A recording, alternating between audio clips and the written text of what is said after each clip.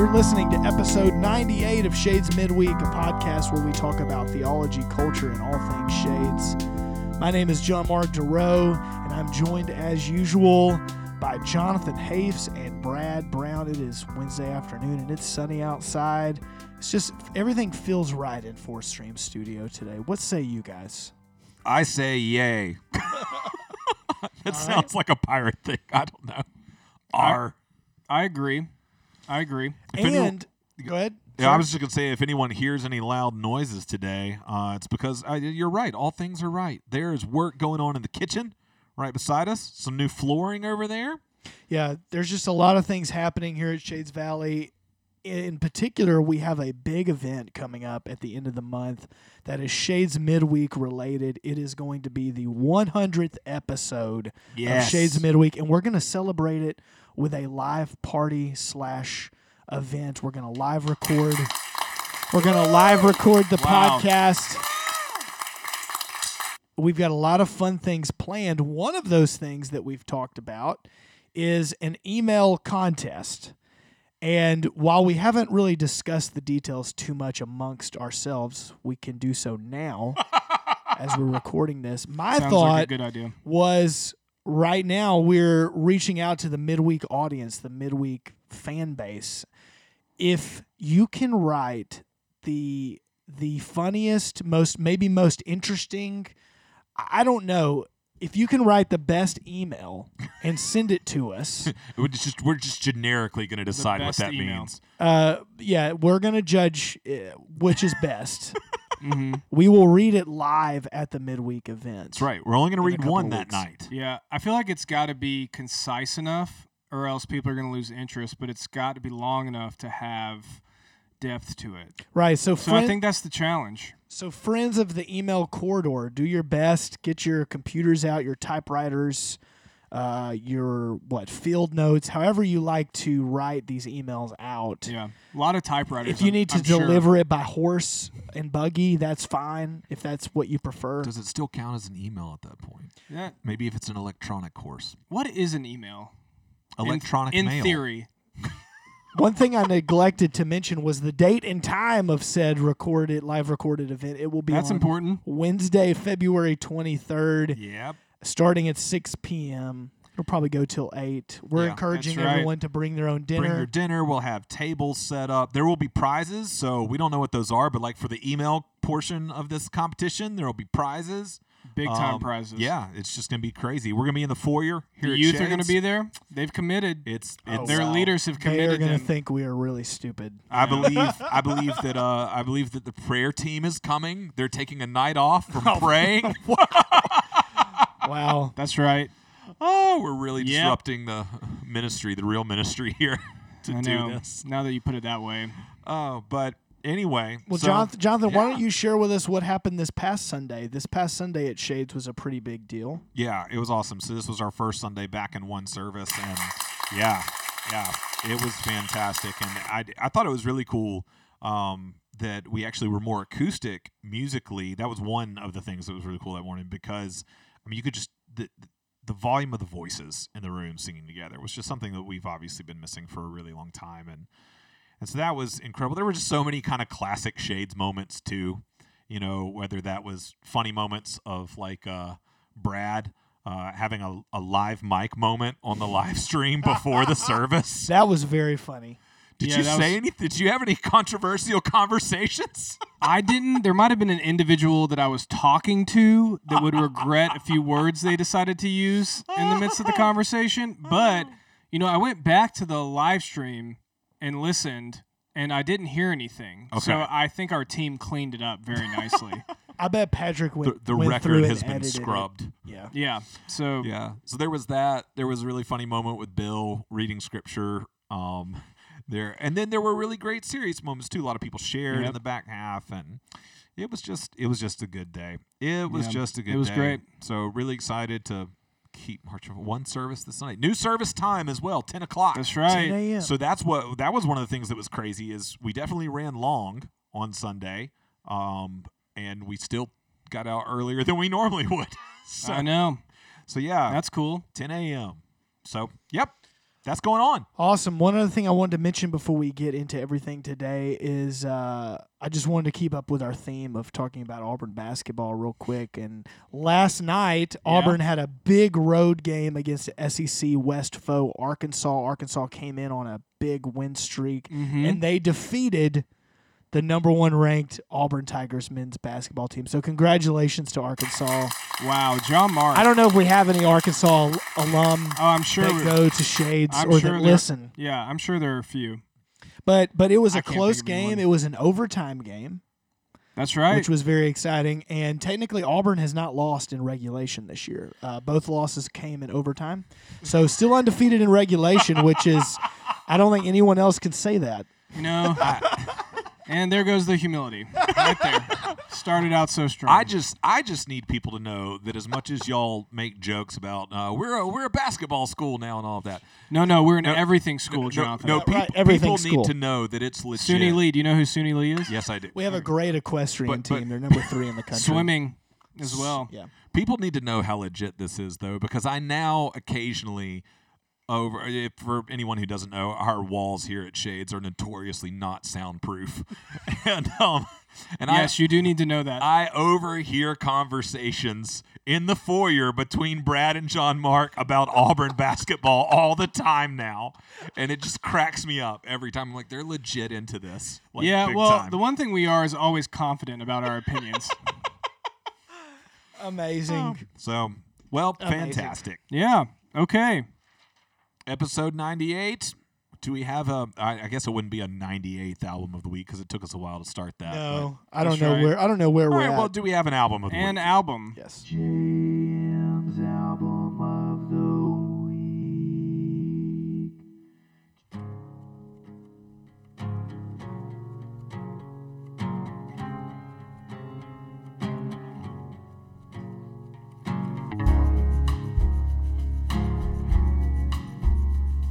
Digging it. Sounds like Miss Mitchell. Bright star. Wait, what?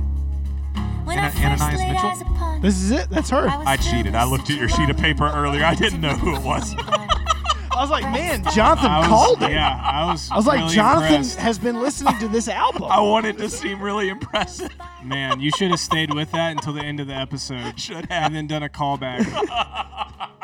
Yes, my album of the week this week is Anais Mitchell, her self-titled record that just came out in January of this year. This track was the first single off the record. It's called Bright Star. She's a singer-songwriter, folk artist. She's been putting out music for a long time now. I admittedly didn't know who she was until, the first time I was introduced to her was when I was listening to a previous JM's album of the week recommendation, which was the Big Red Machine album, the Justin Vernon side project. And she is on a few of those tracks. So that's how I found out about her. And this album just came out. It's beautiful, very subtle. The instrumentation is great. There's a lot of cool textures. None of it's overdone. Her songwriting is kind of upfront. She has a really interesting vocal style too. But I love this album. Been listening to it the last couple of days. Apparently, she is known for. She's not just a songwriter and a musician, but she's also a playwright. And one of her albums she made into a Broadway production that was nominated for 8 Tony Awards in 2019, and including the Tony Award for Best Musical. So she's a pretty, she's done a lot of good things. Pretty prolific. She was raised Quaker. Also, that was an interesting fact Oh, that I man. found out about her. Quaker is interesting. There's quite a spectrum to it. Yeah, there- I wouldn't know. I don't know any much about it. There's so. well, not to get too far off the path, but there's a spectrum all the way from like you almost wouldn't be able to tell the difference from what you know. Like I have a friend that went and pastored a Quaker church, and it was very similar to kind of standard run of the mill evangelical Right. church, all the way to like you wouldn't recognize it as anything. Right. Like it very intriguing. Just look it up if you're interested. Yeah, so check out Back to the album. that It's good. album. Aaron Dessner from the National played on the record. He's kind of everywhere right now. He's doing a lot of things, and so he played on this record. She has her own band trying to find the name of her band.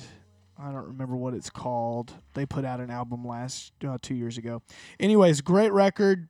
I highly recommend it. Let me know what you think of it. Aeneas Mitchell. It's a self-titled album that just came out. Yeah. Nice. All right. We have a book today. We might.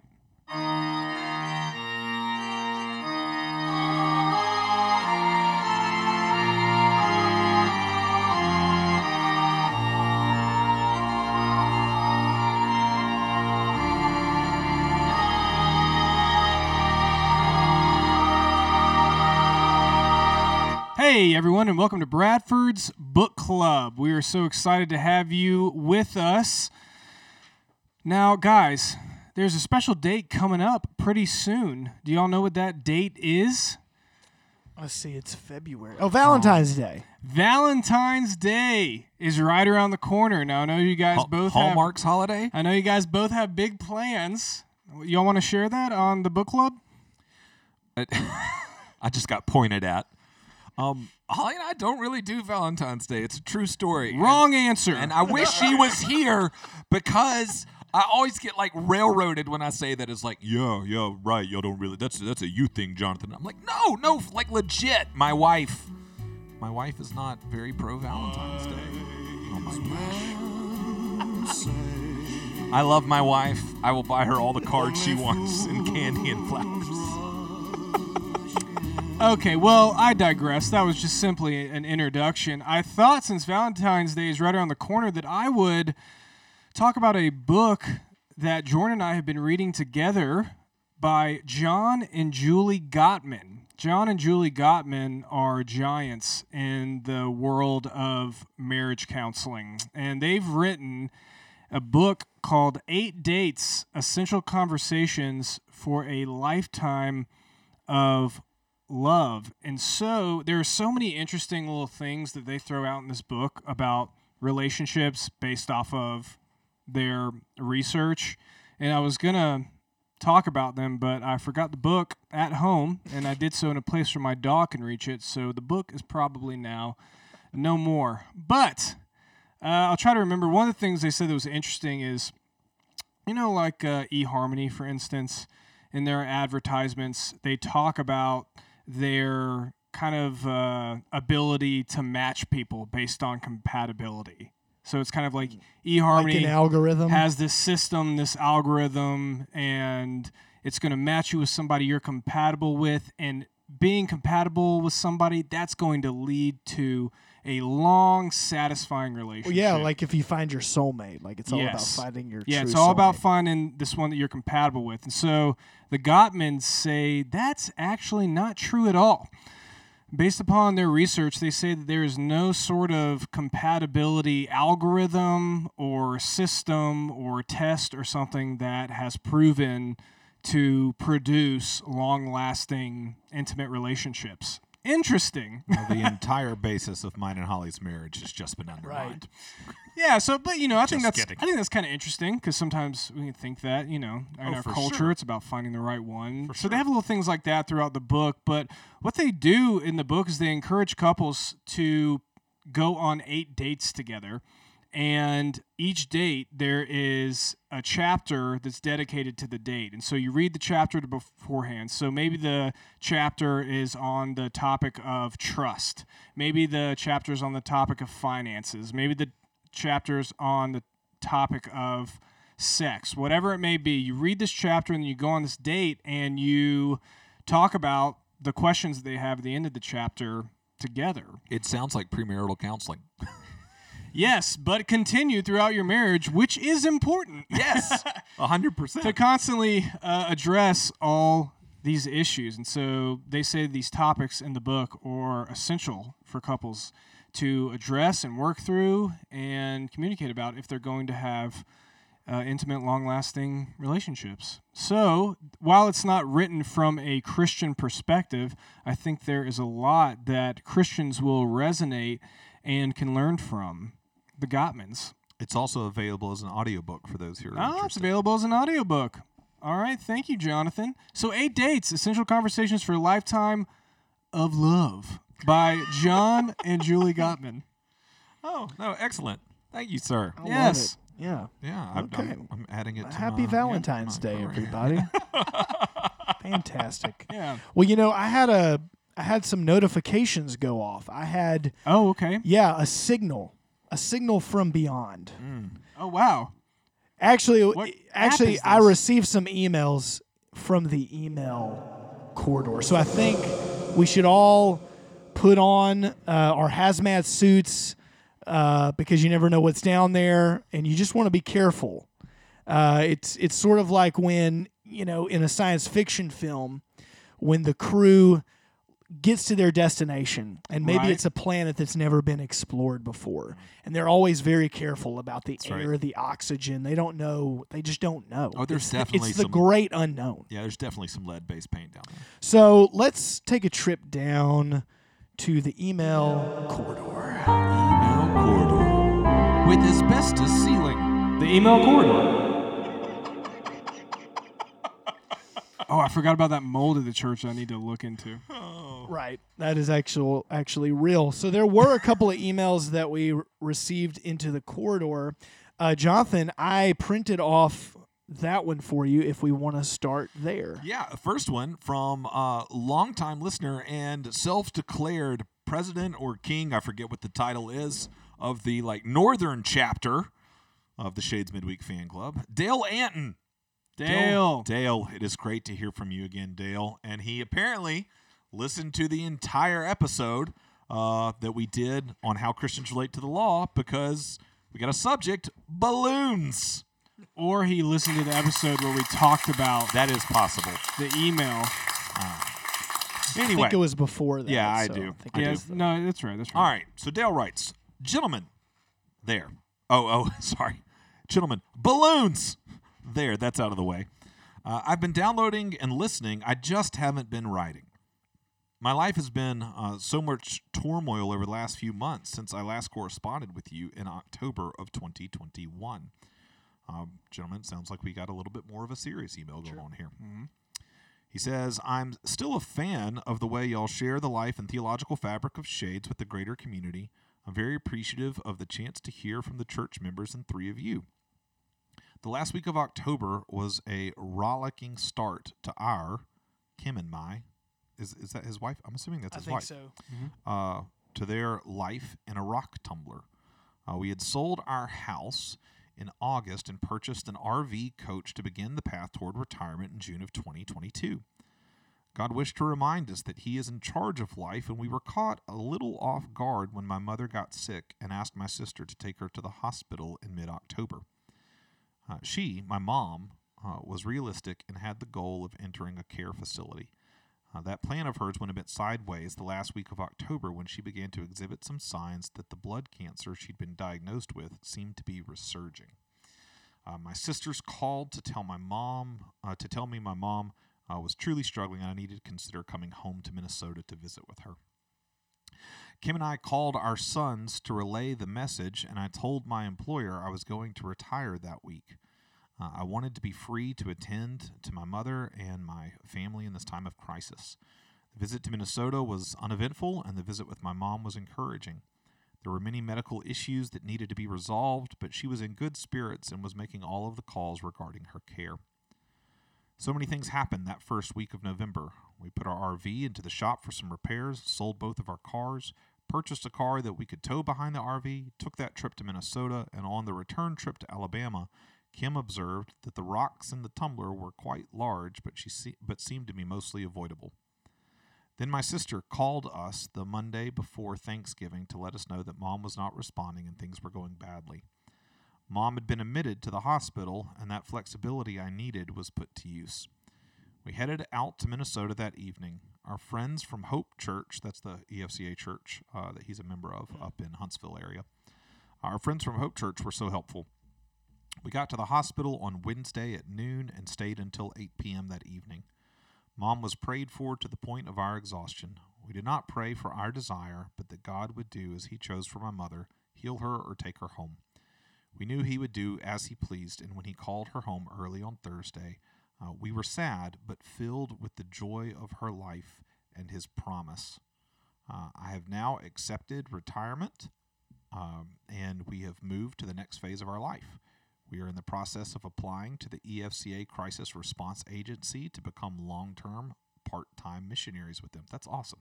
Mm-hmm. For those who don't know, and we should do an interview sometime with somebody from the EFCA Crisis 100%. Response. Mm-hmm. But that's the arm of the EFCA of our denomination that like responds anytime there's like a tornado or hurricane, any kind of natural disaster or any kind of crisis response. We continue to listen and hope to one day come to observe the Four Streams studio magic. I don't know if my printer cut off anymore. It says, enjoy yourselves, Yes. have fun, Serve God. serve God. Dale and Kim Anton. Yes. Wow. Dale, brother, you've obviously had quite the end to the year of 2022, but we're thankful to hear about all of it and for you to share all of that with us. And it's just awesome to hear what the Lord is doing in the next phase of y'all's life. And brother, I just want to encourage you. It's such a testimony, I think, that entering into retirement, like you're not viewing retirement as like just let's vacation for the end of our life. Like you're still seeking out and pursuing ways to serve the Lord and to be active. And I just think that's awesome. Y'all going to work with the Crisis Response Agency. Yeah, and so cool to have this connection through the EFCA. Yeah. And to hear about Dale's life and what's going on and to be encouraged by that. So awesome. And in all seriousness, Dale and Kim, if you are ever in Birmingham or if you know that you're going to be in Birmingham, please let us know in advance and we could have you on the show. Oh, That'd be absolutely. That would be very cool. Dale, we will make an exception. You do not have to be a member. We will do a Meet Right. Dale Anton episode. That's right. That's right. Its own series. I mean, and you deserve it after No we kidding. spent several weeks wondering whether or not you were a real person. That's who right. was emailing us. So, but thank you for here at Shades Midway. We can be serious. That's right. That's right. And so thank you for your email. Yes. Well, I think we have another email Yes. to turn to that's maybe, I don't know, less serious or a combination of serious, not serious. I don't know. Yeah. I don't know how to categorize it's this a one. fun email, and we actually got a third email, but it's something else, and we're just going to that's all I'll say about that. We're going to save it till next week. It needs its own space.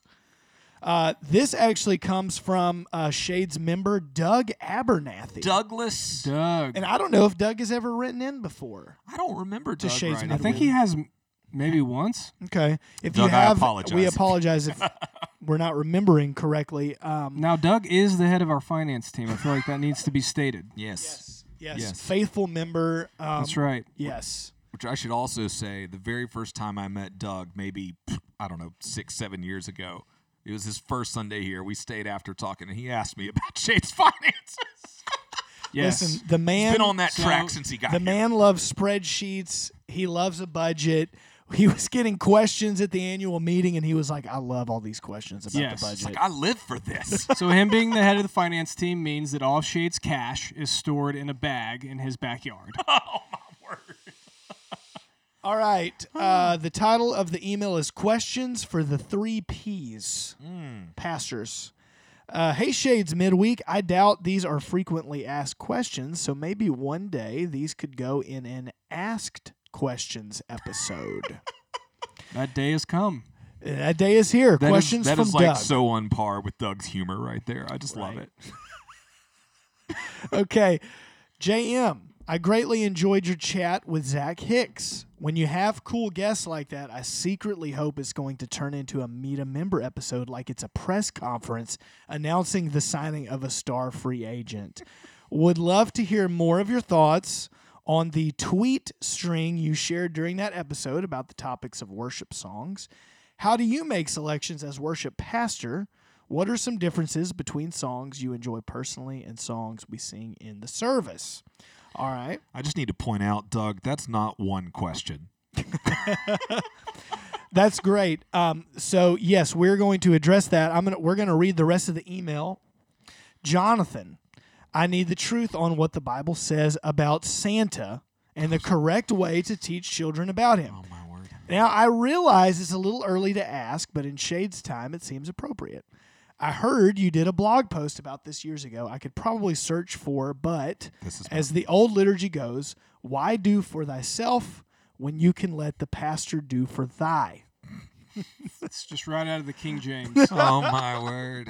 So Okay. I would just like to point out that I got the least serious of all these That's questions. true. I don't know what this says about my Doug, what does it say about our relationship? Oh, it says a lot. It's fun for Jonathan to get silly, though. It's going to be fun. Yeah.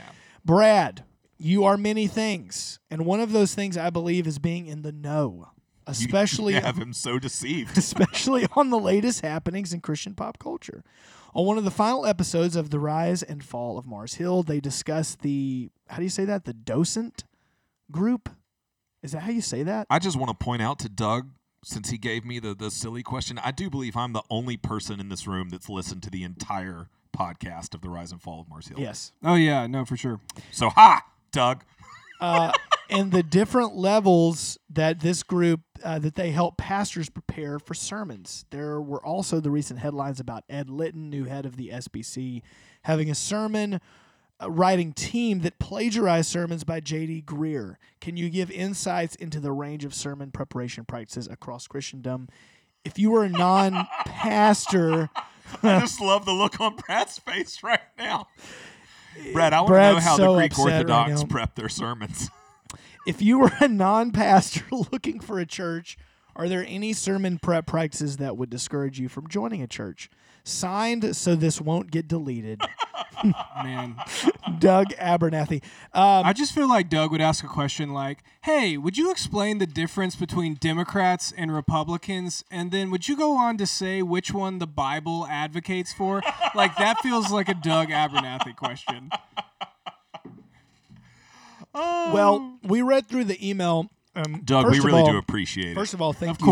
course. Thank you for sending us the email. No, these are great questions. And that email is actually what we're going to dedicate the rest of our time with here today, is answering these questions. With Brad's question, however, we did discuss that, and we decided that we're going to leave that for another episode. Because it's a great question because Oh. it brings up so many things. Yeah. right, and I think we could really dive deep into Really that one. dive deep. We have lots of thoughts about plagiarism. I mean, this podcast gets plagiarized all the time, you know? And so, no, I'm just kidding. But, Yeah. but we do. We actually do have lots of thoughts and various stories, personal experiences, all of these kinds of things related to this issue of sermon preparation and plagiarism. So we were like, yeah, let's give that one a whole ep. Yep.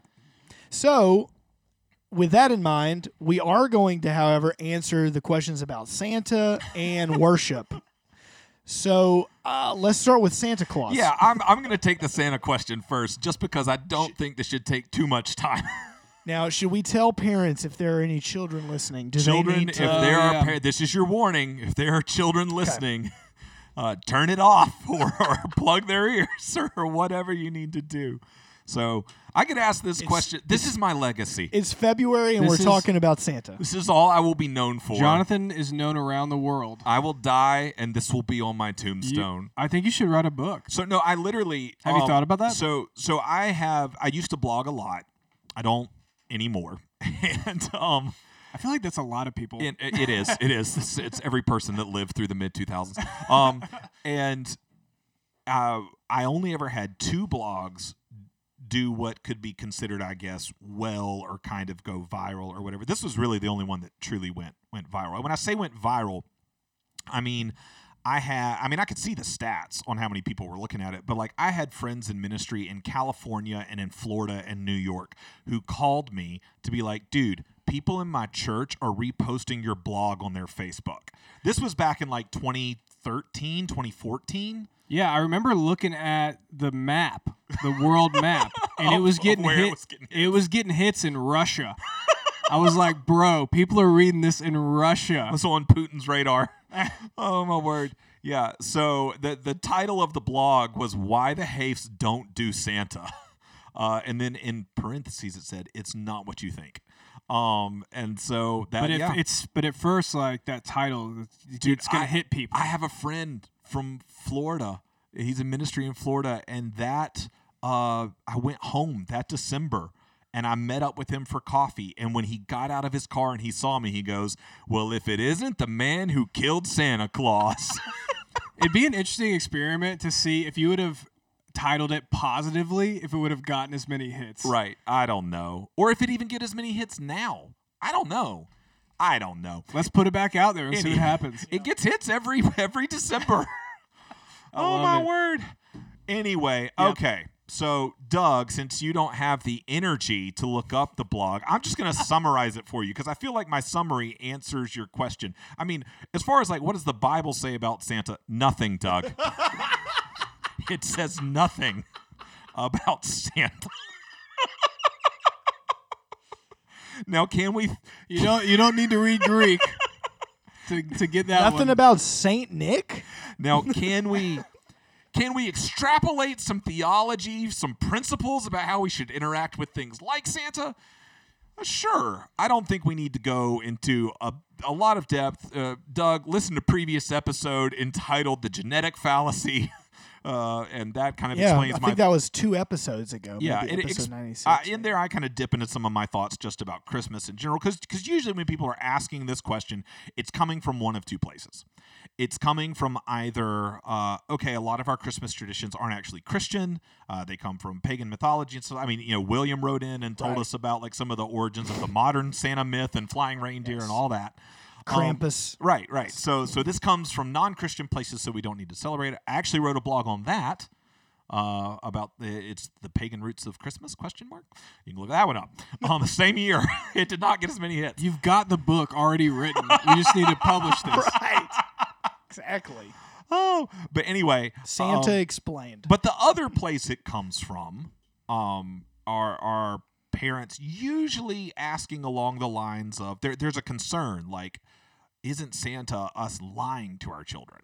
Yeah, that's a big one. And if we lie to our children about this and kind of like devastate them somewhere along the way, is it going to like damage their trust in us? And more specifically, like because Santa specifically is coupled with Christmas, which is all about Jesus, if we lie about Santa, are they going to think we lie about Jesus kind of thing? So that's usually where this is coming from. Here's basically a summary of what I say in the blog. I tell everybody I grew up with Santa traditions. My wife, Holly, grew up with Santa traditions, and we both have wonderful memories of Christmas. Neither of us were traumatized because our families included Santa in all of our Christmas stuff. But what's funny is that Holly and I, our largest disagreement during our dating phase was actually over this question, whether or not we would do Santa with our children. Wow. It might be our second largest argument. But it was a the big one. bliss of dating. Do you want to guess who was pro Santa and who was not? I think You probably know. You I think probably heard me Jonathan say was this. pro Santa. I was in the pro Santa camp. So what like won me over to her side? And in the blog I say it's not anything that you might expect or have heard before, like the fact that the word Santa can be rearranged to spell Satan. Like that's not the reason.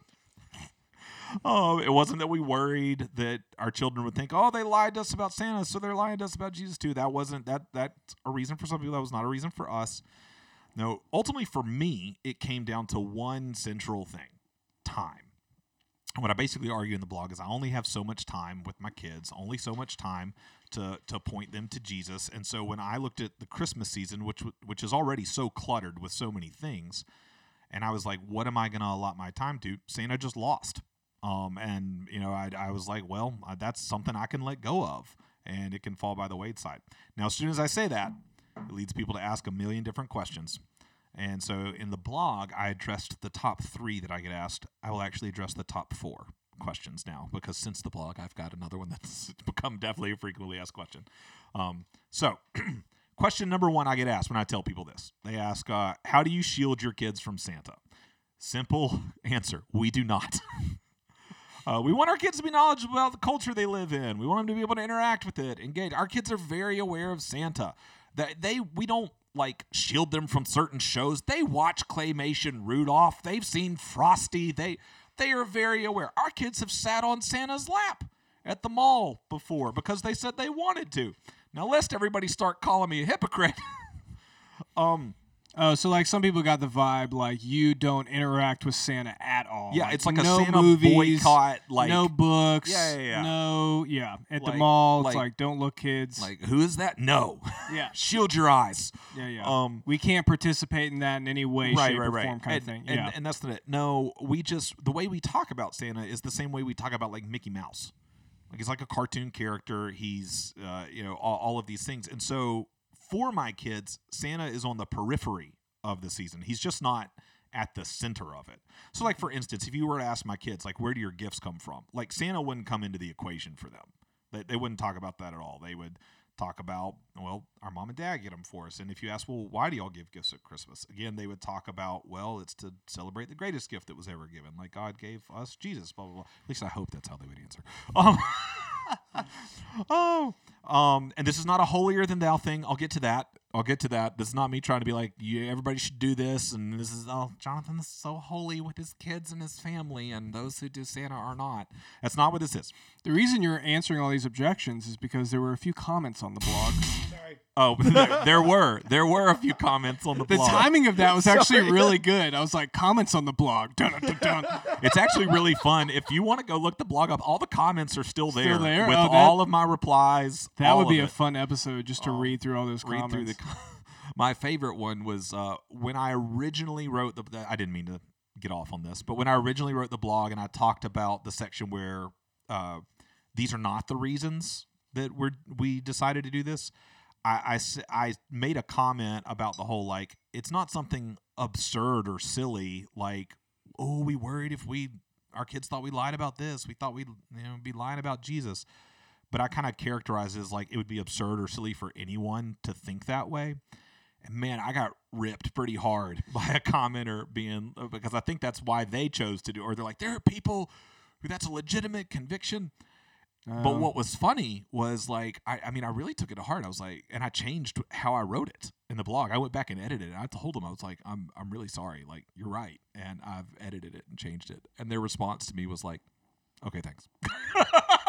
Like, it was just The like anger just got immediately like diffused.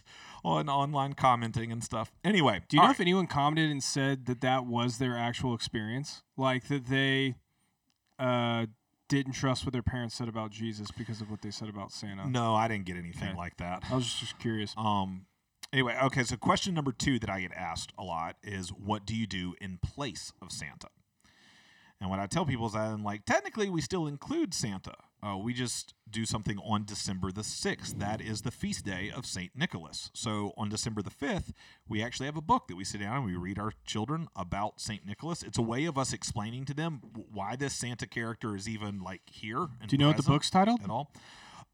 Something like The Real Story of St. Nicholas or The True Story of St. Nicholas. It's got a red cover with St. Nick sitting on the front with kids all around him. If you look it up and show it to me, I can tell you if Might make an appearance on the book club. on Bradford's book club. But we read that book, and then, yep, that's the one right there. St. Nicholas, The Real Story of the Christmas Legend, Yeah, there you go. 2007.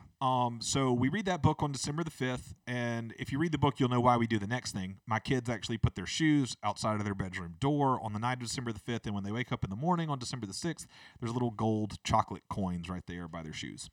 So anyway, I love it. so we do include that.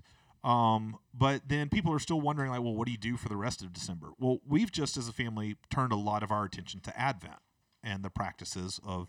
So typically every night we light the Advent wreath, we read Scripture, we talk about what it means that Jesus came and He will come again.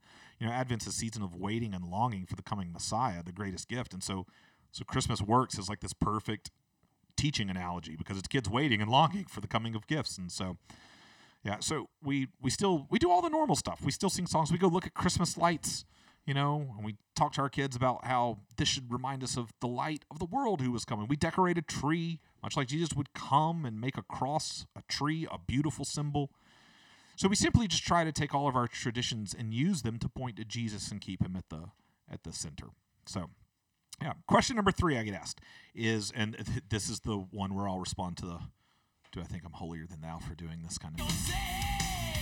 What in the world is happening?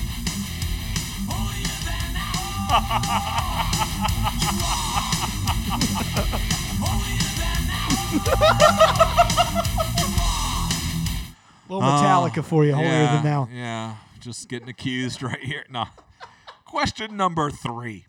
Do you think doing Santa is harmful and that other people should make the same decision that you have? So I answer that question yes and no.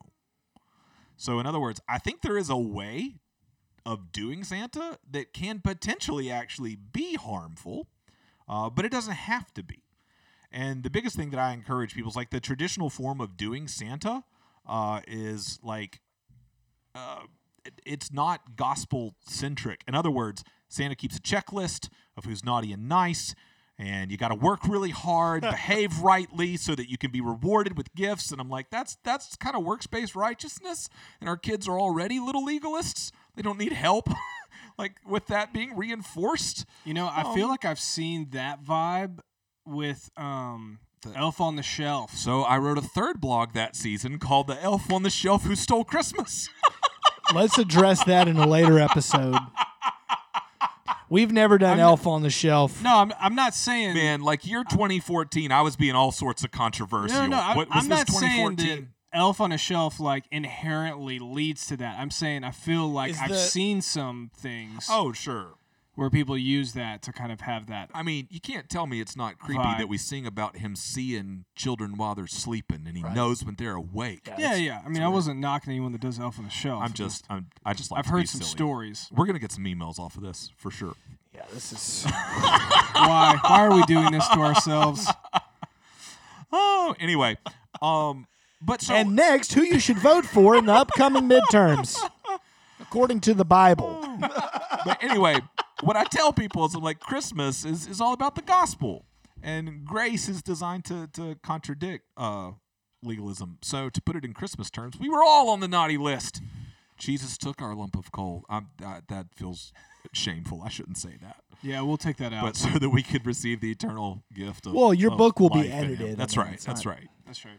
In other words, I tell people, I'm like, if you're going to do Santa, I think that's totally fine. Absolutely. But, brainstorm, imagine, dream, think of ways that he too can be a pointer to Jesus, a pointer to the gospel, a pointer to grace. And so just, my big encouragement to other believers is like, I mean, this season is ultimately about Jesus. So let's make it ultimately about Jesus. And I don't think that means, oh my goodness, we have to shut out Santa or anything like that. So Doug, Yeah. I think this is an area of Christian freedom.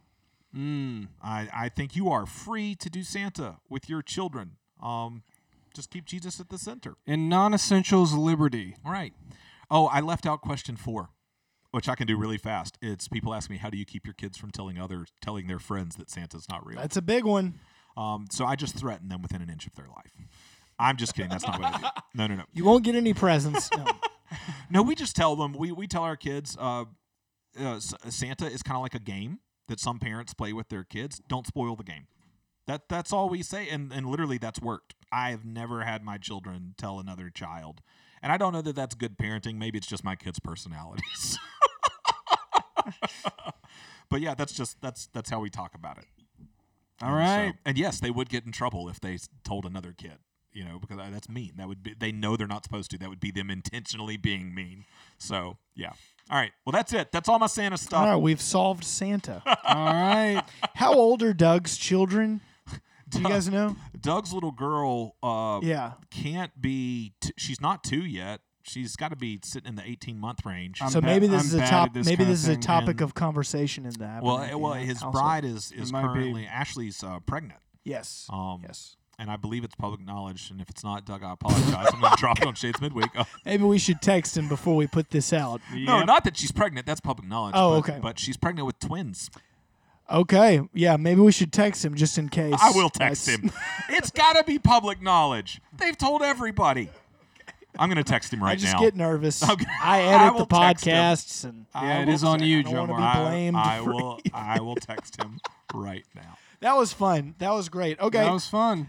Okay, so let's answer this question that Doug had for me about worship. So he was talking about the beginning of his question was talking about our episode with Zach Hicks. Zach Hicks is a worship pastor. He wrote a book called The Worship Pastor. He was at Advent here in Birmingham. He has become an acquaintance of mine, and I had him on the show last year when we talked about worship. We talked about CCLI, various things. Yes, I agree. He is awesome. As far as the free agent comment that Doug made, that would be amazing if Zach was here. But Zach, if you're listening, let us know if you're in free agent status. right. Zach's awesome. But there was a Twitter thread that Doug mentioned that I mentioned in the episode with Zach, and so I went back, I found the Twitter thread, It's about worship. It's about basically the top 25 songs in the CCLI. And the CCLI is a Christian organization that deals with copyright law and music and worship music. And so, like with Shades, for example, we pay a CCLI license fee every year. This allows us to do the songs without, legal action recourse for doing the songs without having the permission to do them, basically, because we do a lot of songs that were written by other people. It also allows for those songwriters to be compensated for their work being played. And so CCLI does a lot of work in this area with churches, and they have a way of tracking what churches, what songs they do on Sunday mornings. And so there's a CCLI top 25, a top 100, and you can go look it up. And so this whole thread here, this Twitter thread, I'm not going to read the whole thing. So these are the songs that are being played the most. These are the most popular worship songs. So there's this person on Twitter named Michael J. Rhodes he's writing a book. He's writing a book about discipleship oriented towards justice in Scripture. Okay, and so as he's writing this book, he's doing all this research, and here's what he found. He says, just worked through the CCLI's 25 most popular worship songs after spending months studying the Psalms. Here's what stands out. Justice is mentioned only one time in one song in the CCLI top 25. Mishpat alone shows up 65 times in 33 different Psalms. Did I say Mishpat right? Is that correct? Mishpat. Mishpat, okay. The poor are completely absent in the top 25. By contrast, the Psalter use varied language to describe the poor on nearly every page. The widow, refugee, oppressed are completely absent from the top 25. Enemies are the third most common character in the Psalms. They rarely show up in the top 25. When they do, they appear to be enemies only in a spiritual sense. Maybe most devastatingly in the top 25, not a single question is ever posed to God.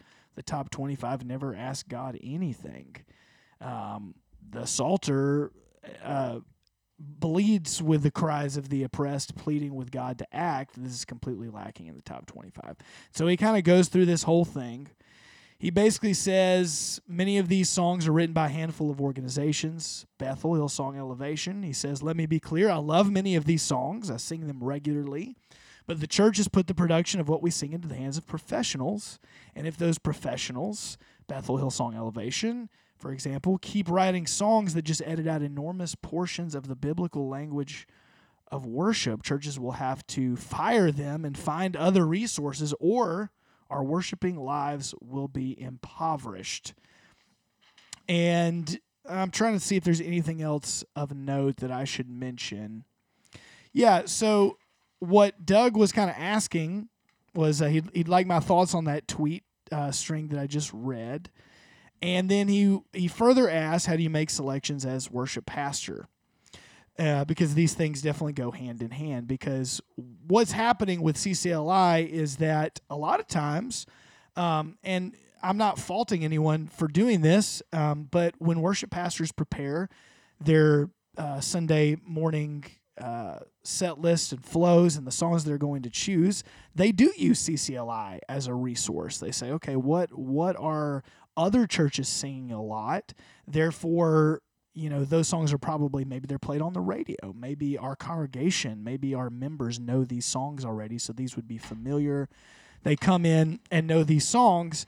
And so all that's good. I think what tends to happen, though, and what this Twitter thread points out, is that you get massive themes in Scripture that are then left out because a lot of the top 25 is written by, a very small select few songwriters. And so a lot of these themes that Jesus talks about a lot in the Gospels are completely left out, and no one is singing them on Sunday mornings. And when I say no one, I'm definitely broad. It's general. Broad, yes. In general. And so that plays into kind of what we do here at Shades and how I select songs as the worship pastor here. So I kind of wanted to just walk through a little bit of what it looks like in the week, and you guys are more than welcome to jump in at any time, especially if I miss something or you want to point out something, just what it looks like on a week-to-week basis, just planning the worship service and what that looks like practically and spiritually. So basically what we do is the three of us and Joseph Wonski gather each Tuesday in the afternoon, and we have our worship planning meeting. And usually at this meeting, there's a lot of practical things that we talk about, but generally it's to gather together, and Jonathan or Brad or whoever the preacher is for that week, they have their scripture passage already chosen, and Most of the time. And hopefully by then they have a few thoughts on the direction of said sermon and themes and things like that. That's why we do it on Tuesday, so that Monday, and it's Tuesday afternoon, and so Monday and then a little bit of Tuesday, we can hopefully not just come to the table and be like, exactly. we've got some things going. It's funny. This is a funny Jonathan thing. Jonathan will sit down and be like, okay, so I honestly haven't put a lot of thought into it. I've only looked at the text a little bit, but here's what I'm thinking.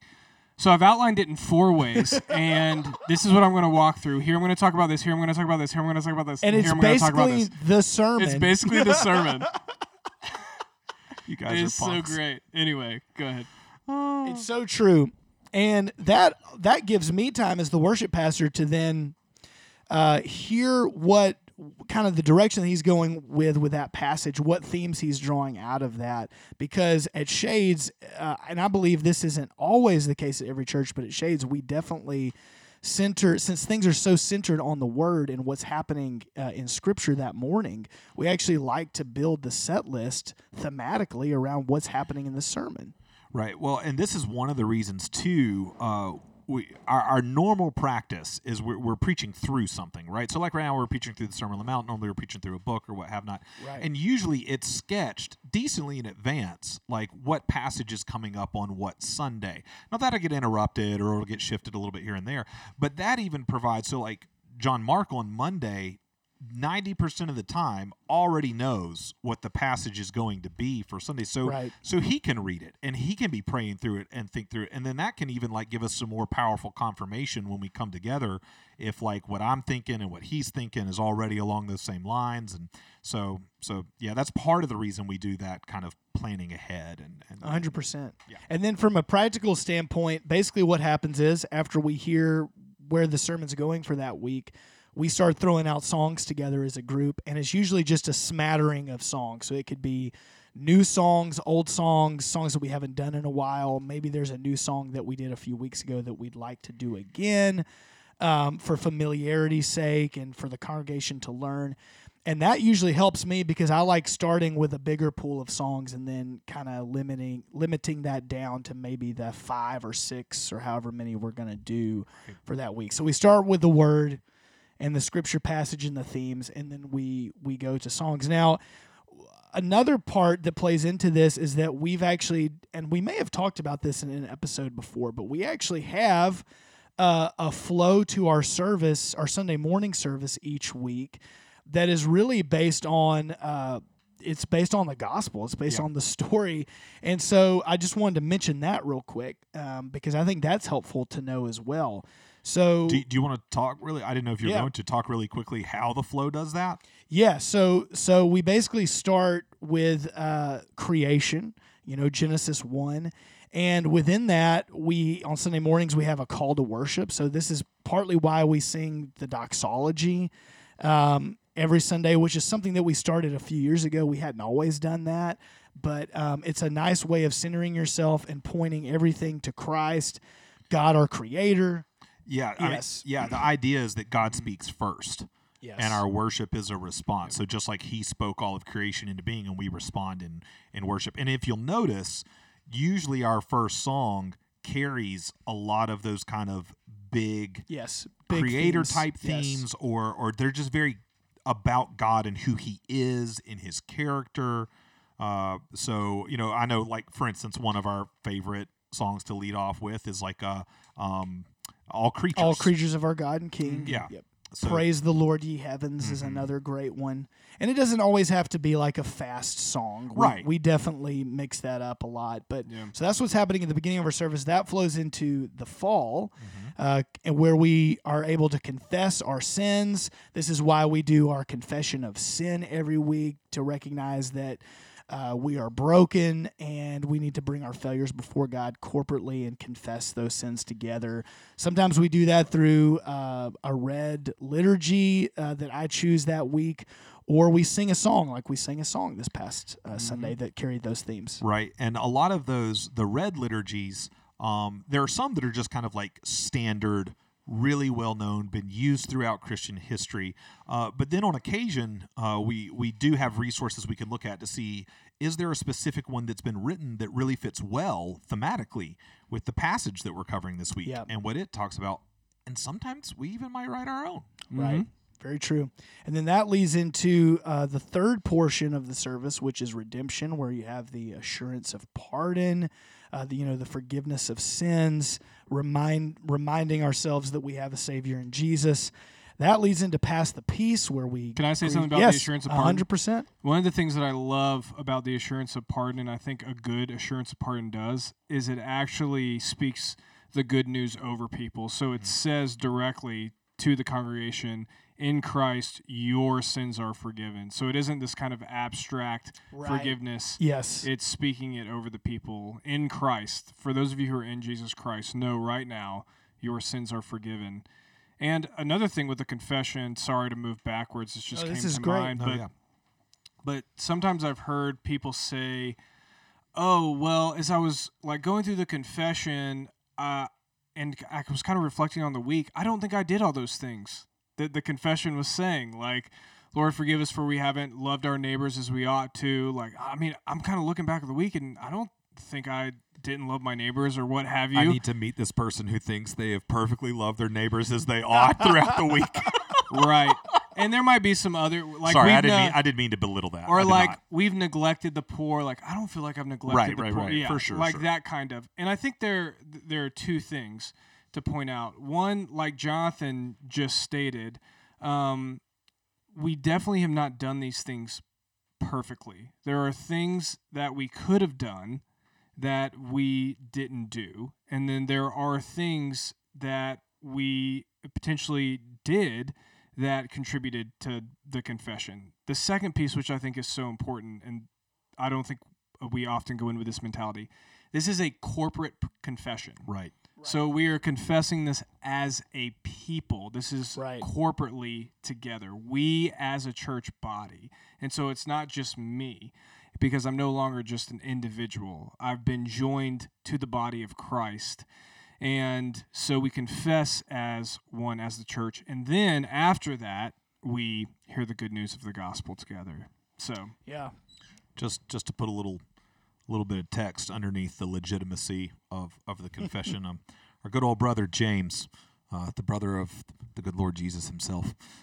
yes. He would say that, lest we think that we are perfect, that if we falter in one part of the law, we are guilty of the whole thing. Yep, you know? totally. So it's important to recognize, like Brad was saying, what we're doing is we are saying as a body, confession is a regular rhythm of our life. Mm-hmm. More than like trying to think through, okay, what boxes, what actions, what thoughts tick these specific things in my life this week. Yes. It's more a posture. We're Yeah, coming totally. before the Lord in this posture. And I do think good confessions that are written aren't overly specific in the sense of like, I lied to my spouse or something like that. I think if you're doing a corporate confession, I think that's probably poorly written if it's getting into these Right. like really specific things where you're like, well, I'm not even married. And Right. you're Southern, you have a Southern accent Right, I don't apparently know for why. that example. I don't know why that happened. But yeah, so Well, go ahead. And I do think it's important to point out this is not the Catholic practice of confession.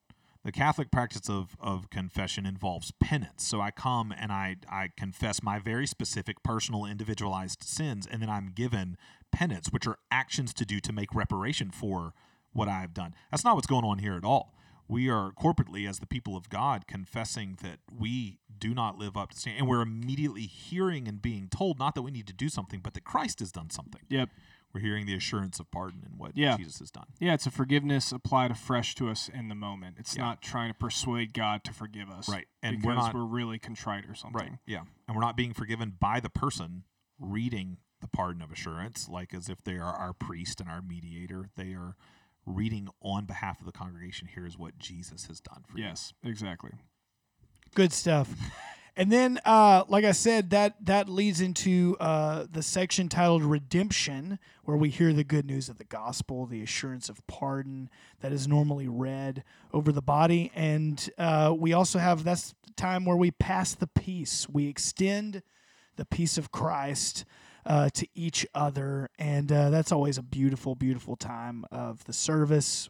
We also give our offering. We give thanks to the Lord and give generously and with joy to the Lord. And then Jonathan normally does his sermon. It's kind of falls under this. And Yeah, what's cool at this point is, so there are 4 movements when we talk about how our service is shaped, and we talk about it shaped by the gospel. We're talking, there are different ways you can look at the gospel. You can look at it through a wide-angle lens, or you can look at it through a very narrow lens. You know, narrow lens is how most of us in evangelical circles grew up talking about the gospel, which is more like, this is who God is, this is who I am. Personally, I'm a sinner, I'm separated from God, I'm in need of Jesus' work through faith, blah, blah, blah, blah, blah. I become a believer in Jesus, and I'm saved. When we talk wide angle, we're talking 4 big movements of creation, fall, redemption, consummation. right. Like, those are the 4 big movements. So at this point in the Big service, storyline of Scripture. Yes, Right, yes, yes. right. So at this point in the service, we've moved through the first 3 before we ever hit the sermon. And if the sermon does what it should do, it will recapitulate all of that. It Yes. will take us back through, here's what we're seeing about who God is in this text. Here's what we're seeing about the fact that we're fallen and we need God in this text. And this is where we get a little more narrow lens and gets applied more personally. And here's what Christ has done. And so the sermon should end naturally leading us to consummation, to celebration, to Yes. because Christ has done all this, we can respond in worship and celebration. We're welcome to the table. Like, it ends at the table, which is a place that celebrates our communion with Christ now and the coming consummation when we will sit down face to face and feast at his table. So that's kind of what the sermon is doing in its piece right there. So even if the sermon, let's say it doesn't strike one of the notes particularly hard that Sunday, this is what I love about the setup of the service, is all the notes have already been struck. Yep. Before Yep. we ever get, like, so for instance, no one should hear, if we're in the Sermon on the Mount right now, a lot of these messages are calling for righteousness, for us to live righteously. No one should hear that as works-based righteousness, because it's coming in the context in which you've already heard the gospel. You've already heard, this is what we believe that Christ has done for you. And so that's what I love about the flow of the service, and what I love about the fact that we come to the table each week. We're led straight into that 4th and final phase. Yeah. Well, and I was going to echo too, Jonathan, with what you were saying about the sermon hitting those 4 movements, maybe striking different notes louder than others.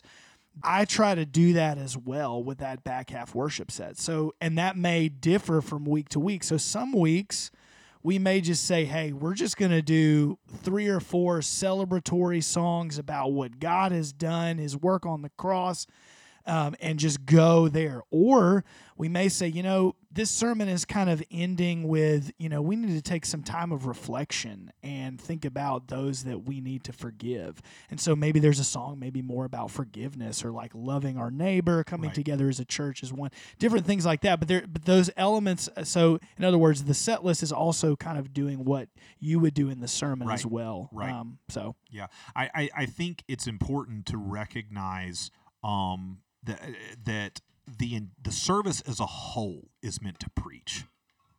Like, yes, there are these individual elements, but the service as the whole is communicating. And the liturgy, which everybody has a liturgy, even if you're not a really liturgical church that has a Yep. lot of formal elements, or you do the same thing every week, everybody's got a liturgy. It's the flow of what you do. It's your order of service, and everybody gets into a kind of rhythm. And I mean, even if you're at the most charismatic church, you still kind of, I mean, Brooke described it when we did her Meet a Member interview. Like there was still kind of this flow to the service, and you may not know what was going to happen in this particular block, but that block was going to be there. That block of time, and you knew it was going to be generally these things. So everybody's got a liturgy, and that liturgy shapes you. And I love the way that C.S. Lewis described it. He described it as being like a dance. Liturgy is like a dance, and you're only actually free to do the dance once you know the steps. And so the idea being there's this flow to the service that hopefully is shaping our hearts and freeing us to enter all these different spaces. And hopefully what it's shaping us around is the gospel itself. I grew up in circles that music was just kind of the filler. Like it's what you did to kind of like warm everybody up and get them ready for the real thing. Do 3 or 4 songs, sing some familiar hymns. Yeah, and let's do the real thing, which is the sermon. And then the music on the back end is really just to give people time to respond to the sermon. Right. But really, it's the sermon is the thing, you know? And I obviously believe in the importance of preaching.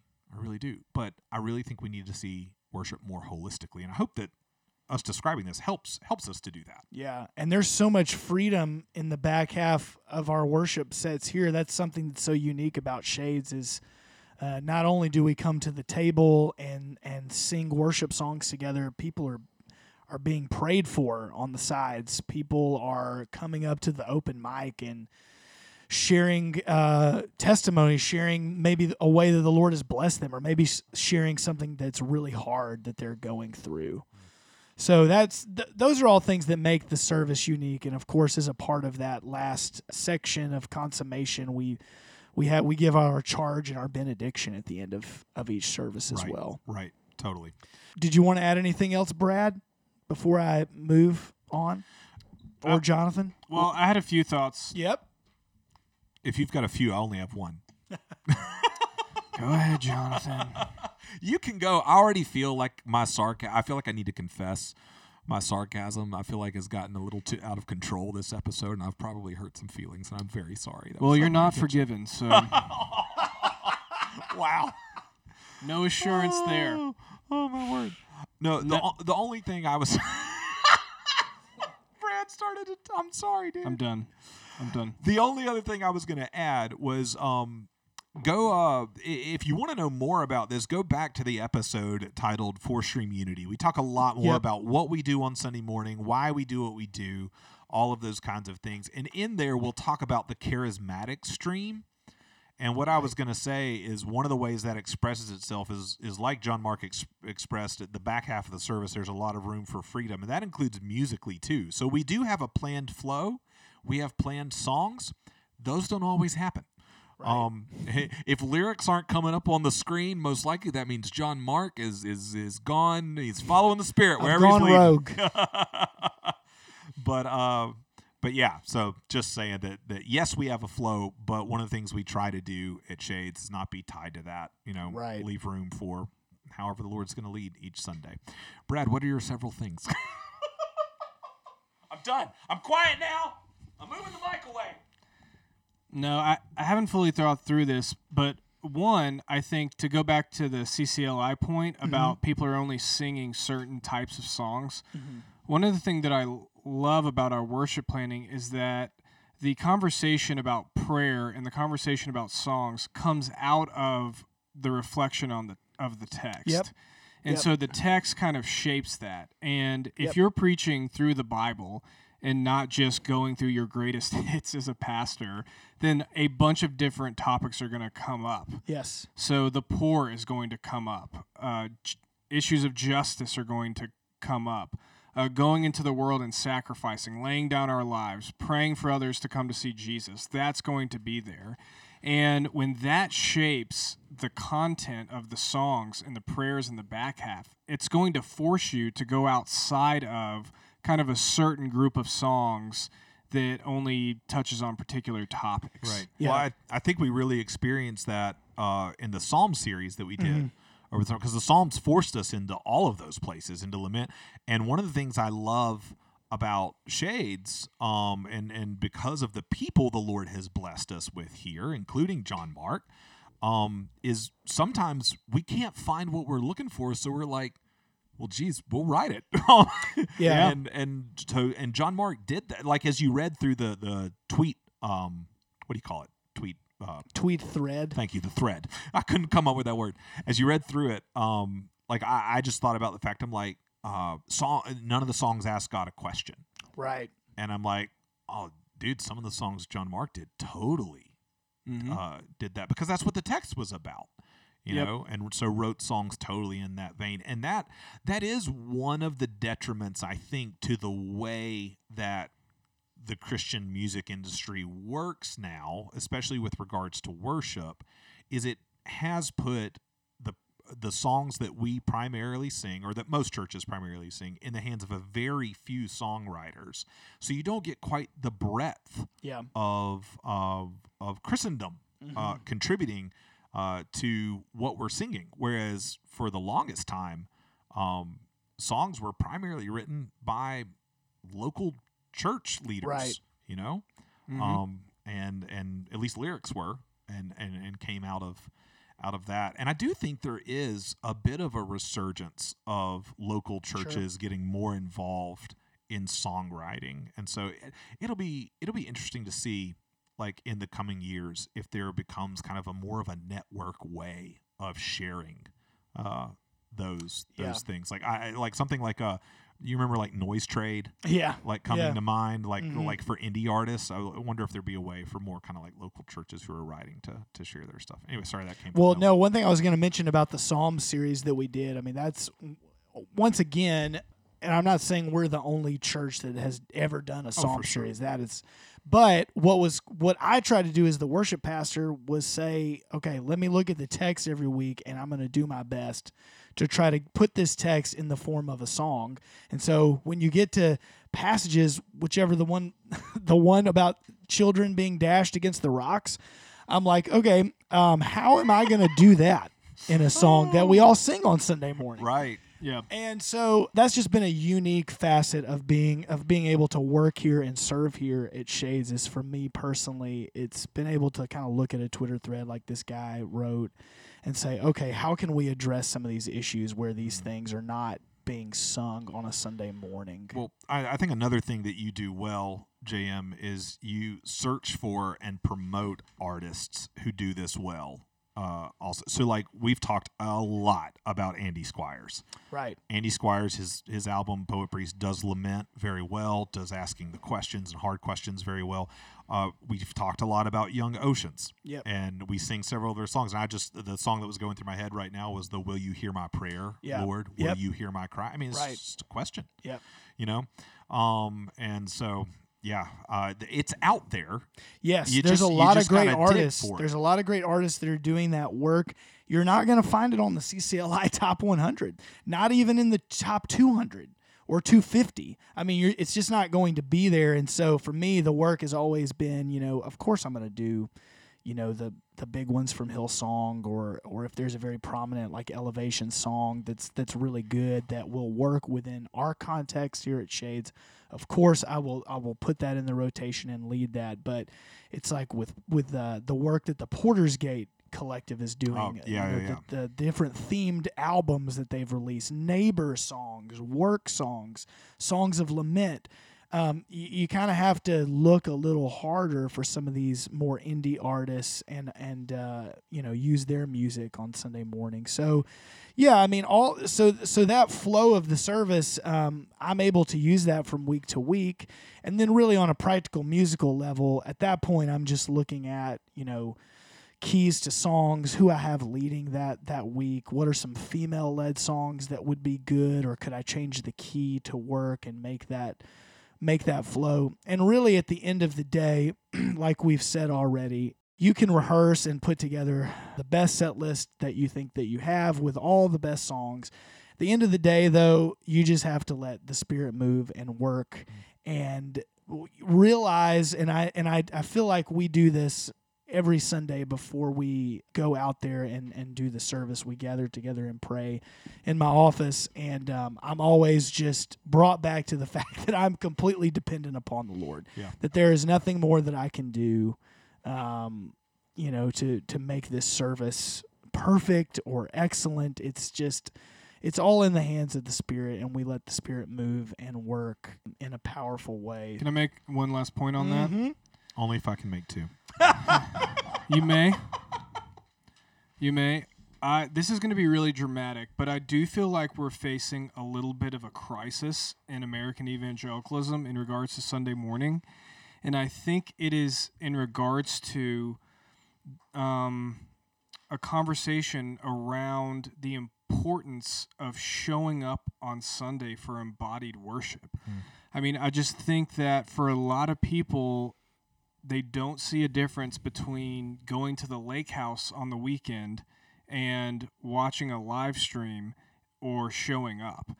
I think Sunday morning becomes more about spending time together as a family. Like, why come to, and I think maybe we've talked about this before, but like, why come to church on Sunday morning when I could go get brunch with my kids and my best friends and have that time together? And then I could go home and I can listen to a Tim Keller sermon on YouTube, and it's going to freaking slap. And man, it's going to, it's going to engage the text, and it's going to be powerful, and I'm going to apply it to my life.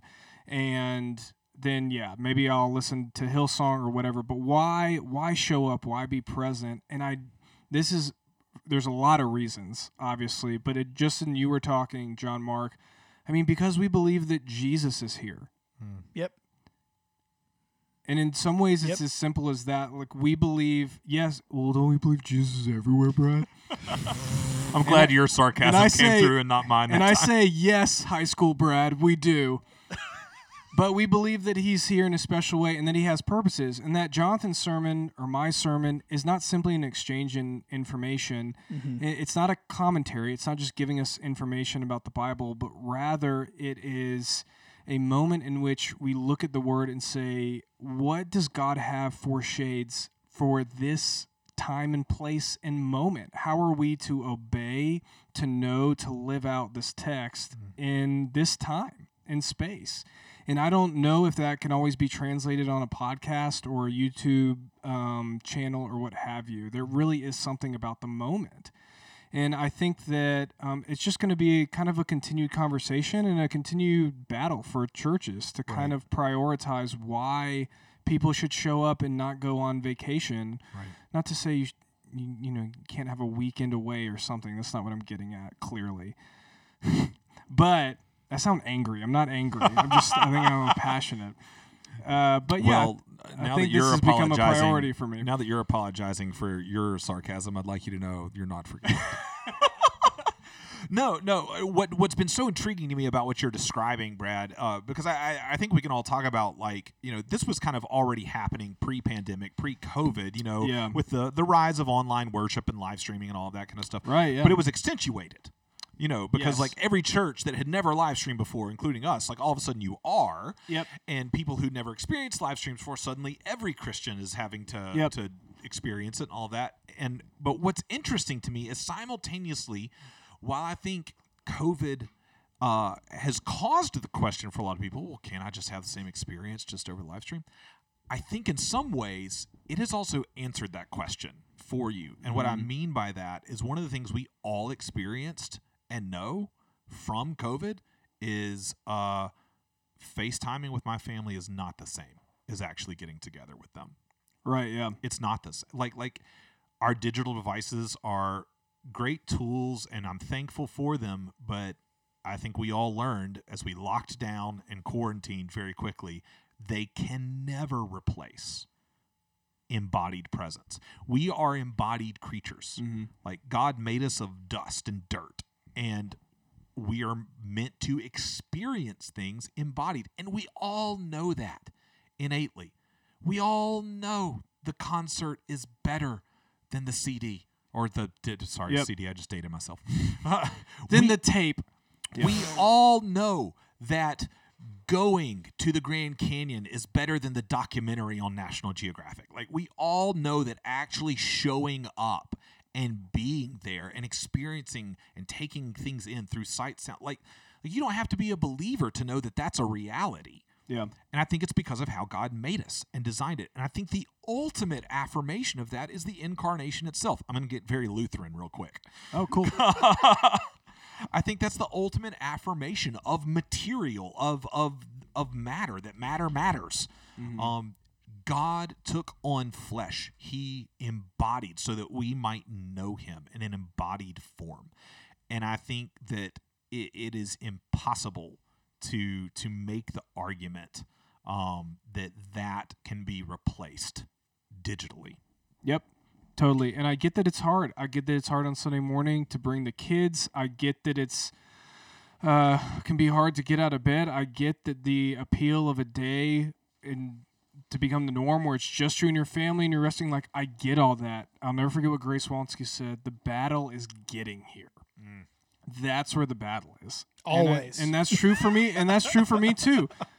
We should as a let pastor. we should let our wives talk about this. Well, that's what I was going to say. I can't tell you. I mean, Ashley has texted me so many times in the past and been like, I just had such a hard time getting the kids to church this morning. And yet when Yep. they all get here, though, and the kids go into worship, it's just, I don't know, something Yeah. changes. Yeah, but that's very true, though. The battle Yeah. is getting here. Yeah. Yeah, so know that. know. Let's name it. It's a Right. reality. We don't need to hide from it. Well, and I just want to say too, like from us as pastors, I don't know, I've said this before, and I don't know if there's any way I can actually convince people I mean this and I'm genuine, or trying to be as genuine as possible. But I mean this.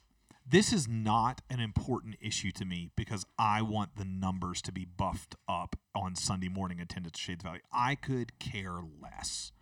Like, as a pastor, I care about we care about the people here, and we truly believe this is good for your soul, your relationship with Jesus, your relationship with his people. We truly believe that. We really, really do. And that's why we place such an importance on it. And I understand that there are still people, even at this point in the pandemic, who have very legitimate reasons for taking cautious approaches. They care for loved ones who are immunocompromised. They themselves are immunocompromised. And so please don't hear it. This is not guilt Right. on any of that. And I also know there are people who it's particularly hard to show up to worship because of bad experiences in the past. They've been hurt, Right. abused by church communities. And I want to recognize that and name that. We're not trying to heap guilt on you at all. But in general, Generally we're speaking, talking yeah. in general. Like, we really believe that this is for the health of the Christian community and you as individual believers. Real quick before Yeah. we're done, this was awesome. This can be it. The tag, the end of his email. What are some differences between songs you enjoy personally and songs we sing in the service? I'm going to answer this very quickly. My short answer is sometimes the songs that I like are weird, and sometimes they're not always appropriate for Sunday morning. And I think I have enough awareness to know that and to know when I'm choosing a song. This is not, if I'm listening to a song, I'm going, this is not going to work on a Sunday morning. Not everyone is going to get this. This asks too many questions, or this is too vague or esoteric or artistic or whatever. I'm not trying to make myself sound like I'm some genius savant or whatever. It's not that. It's more that I just really like weird, unique stuff.